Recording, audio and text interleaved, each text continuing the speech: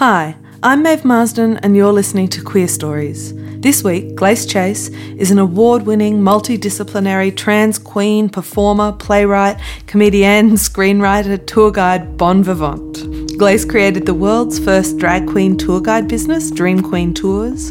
As a playwright, Glace has won 2 Griffin Awards and the Queensland Premier's Literary Award and has been shortlisted for almost every playwriting award in Australia. Glace's play Triple X, which she created, wrote and stars in, was recently seen at the Queensland Theatre and Sydney Theatre Company. The play has earned her a 2021 Susan Smith Blackburn Award nomination, as well as being shortlisted for the Nick Enright Prize for Playwriting. This story was performed in June 2021 at Giant Dwarf in Sydney on Gadigal land. We didn't know then that we were just a few days out from the COVID outbreak that would see the longest lockdown yet, and sadly that venue didn't survive this final straw after 18 months of challenges. Queer Stories wouldn't exist in the way it does without Giant Dwarf, the venue where in 2017 I started monthly events, quickly packing in 300 people every time. It was also Giant Dwarf who said, "Hey, why don't you podcast these stories?" I had no idea how to do a podcast.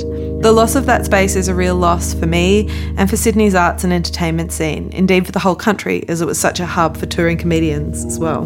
It's bittersweet sharing these wonderful stories from that last event, but great to hear the audience once more. Enjoy.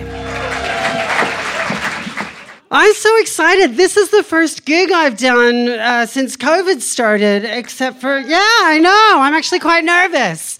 I don't know, does anybody know that last week was Australian Fashion Week? Who knew that Australia even had a fashion week, right? I was so blown away, and it inspired me to tell this quintessential New York story from a couple of years ago. So it's mid-morning, about 4 p.m., and my phone rings, and it's Johnny. And Johnny's like, "Glace, what are you doing tomorrow?" And I have a little rule, guys. I don't actually, do any gigs unless I get paid. But it's a good rule. But sometimes I do make an exception, like when it's the opening ceremony of New York Fashion Week, co-created with Sasha Velour. And Sasha and Johnny Velour have asked me personally to be involved because they think that I'm amazing. This is like some Sex and the City bullshit, right? So of course I'm going to do it. So I've just got to go in the next day and show the organizers that I can walk.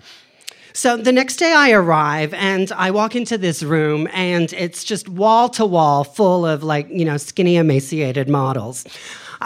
Basically it's like an SVU Victim of the Week cattle call.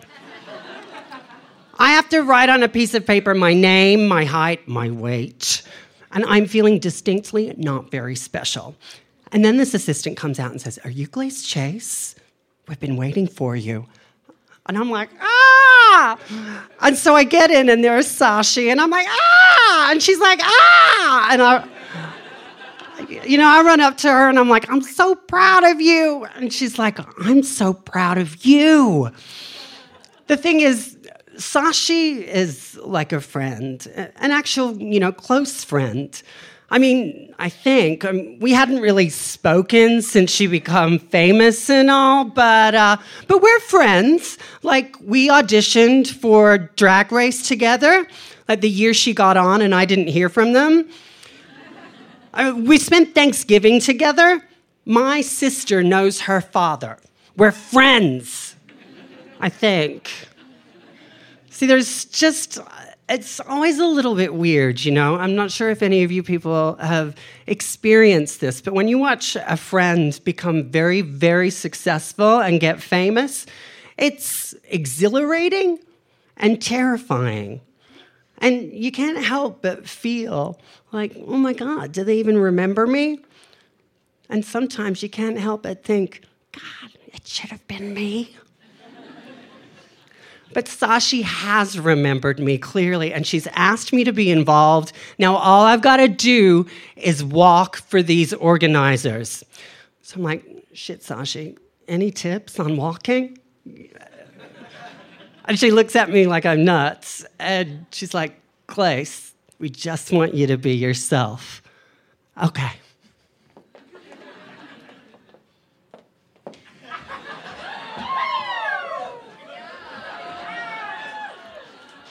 Thank you. For those of you listening, I just walked and it was fucking amazing. And Sashi thought so. She's like, oh my God, Glace. And the organizers were like, oh my God, that walk has the most personality we've seen all day. You are hilarious. You are amazing. This is going to be epic. So I'm pretty excited. Next up, I've got to do the fitting. I get a call, early morning, so that'd be like 2 p.m. And they're like, well, when are you going to come in for the fitting? And I'm like, I've not heard about a fitting. And they're like, well, you've got to come in and get fitted. Otherwise, you can't walk. And I'm like, but I've got a gig. And they're like, it's Fashion Week. So I go in and I get fitted, right? And I see the designer. He's super pumped. He's like, Glace, we've got the best bit. Sashi and I have figured out the best bit for you. So at the end of everybody's runway, you're going to fire out this confetti cannon all over the models.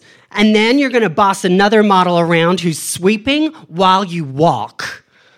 And I'm like, shit, that sounds really great. Oh my God, it's the opening ceremony. And he's like, no, Glace, there is no opening ceremony of New York Fashion Week. But there is the opening ceremony fashion label that I created.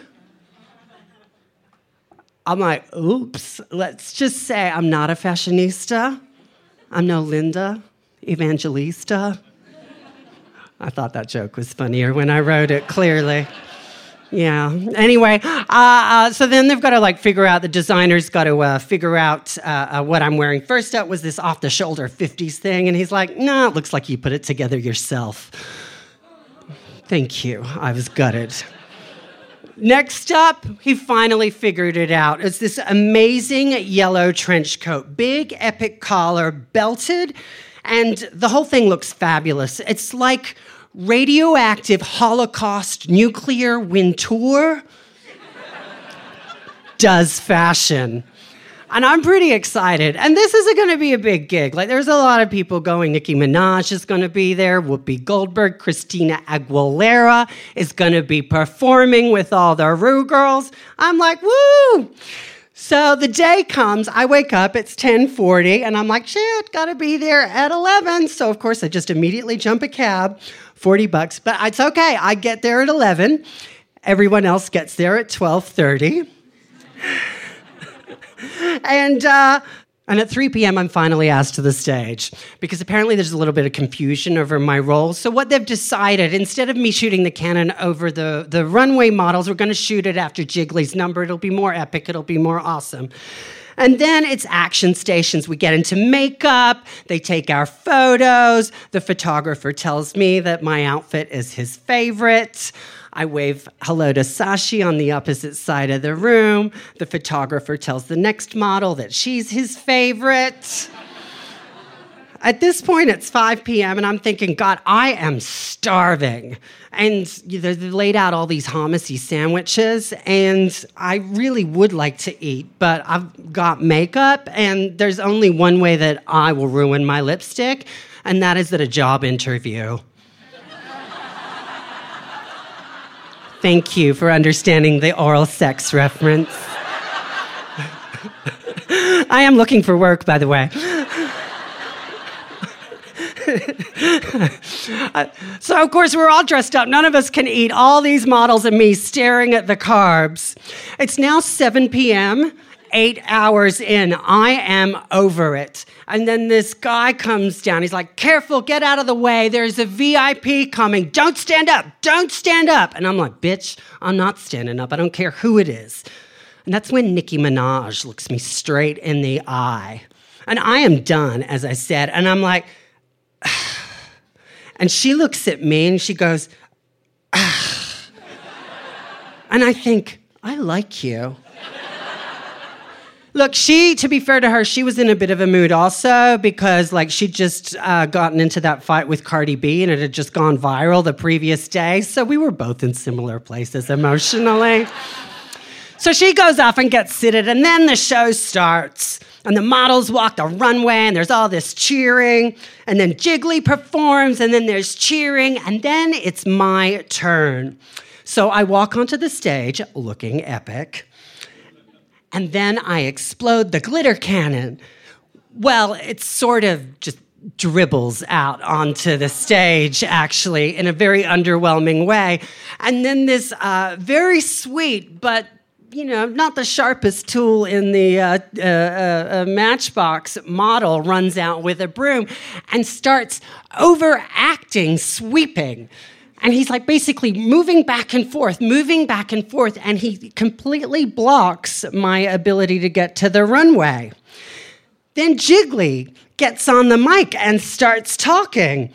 And she's talking about like trans youth or AIDS or something very, very serious. And Sasha Velour joins her on the mic, and it's very, very serious, very earnest talking, while this model is just sweeping all around me.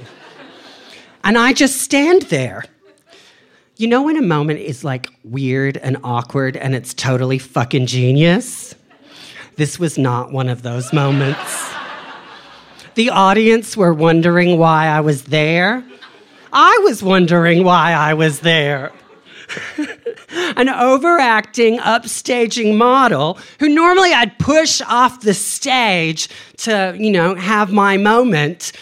And so I decide to quickly assess my opportunities, which I decide are very minimal because there's earnest, sincere talk about very serious issues by drag celebrities being watched by other major celebrities. And then there's me, a nobody. So I do the only thing that I can think of. Walk off, epically.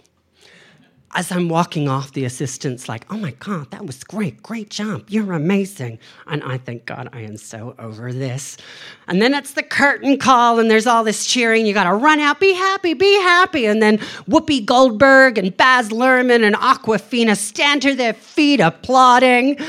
I read about later in the media reports. I couldn't see anything because I'm behind 5 models. And so I come down off stage and I'm like taking my clothes off, and I'm so hungry and so over it. And I'd actually squirreled away one of those hummus-y sandwiches because I'm smart, which is what my skinny little model friend says when he sees it. Oh, you got a sandwich. I'm so hungry. Fine, take it. I just give it to him and I leave. I'm in such a mood. I just immediately jump into a cab, $60. Surge pricing. And that's when I realize I left my vape back there in the venue because I was in such a state. So I'm not saying that any of this is Sasha Velour's fault. Because we're still friends, I think. But really, what did it all cost me? Well, the casting, the fitting, and the actual day, that was 17 hours. And when you use my mate's rate kind of price at $20 an hour, that's $340, $185 on cabs, coffee, and a new fucking vape. So total $525 plus my health, because I caved that night and started smoking again. But it's not like I got nothing. I got to be in the Vogue magazine website. Position 23 out of 34. I also got the most likes I'd ever gotten on Instagram. But most importantly, I got this story. Because bitching about your celebrity friend in public is priceless. I'm amazing. Thank you. Thanks for listening. Please subscribe to the podcast, share your favourite tales on the socials, and follow Queer Stories on Facebook for updates. If you enjoy Queer Stories, consider supporting the project on Patreon. Check out the link in the episode description. Finally, for late night ramblings, gay shit, and photos of me trying to garden with a baby on my back, follow Maeve Marsden on Twitter and Instagram.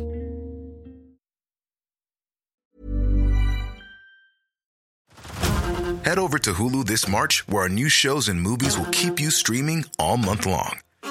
Catch the award-winning movie Poor Things, starring Emma Stone, Mark Ruffalo, and Willem Dafoe.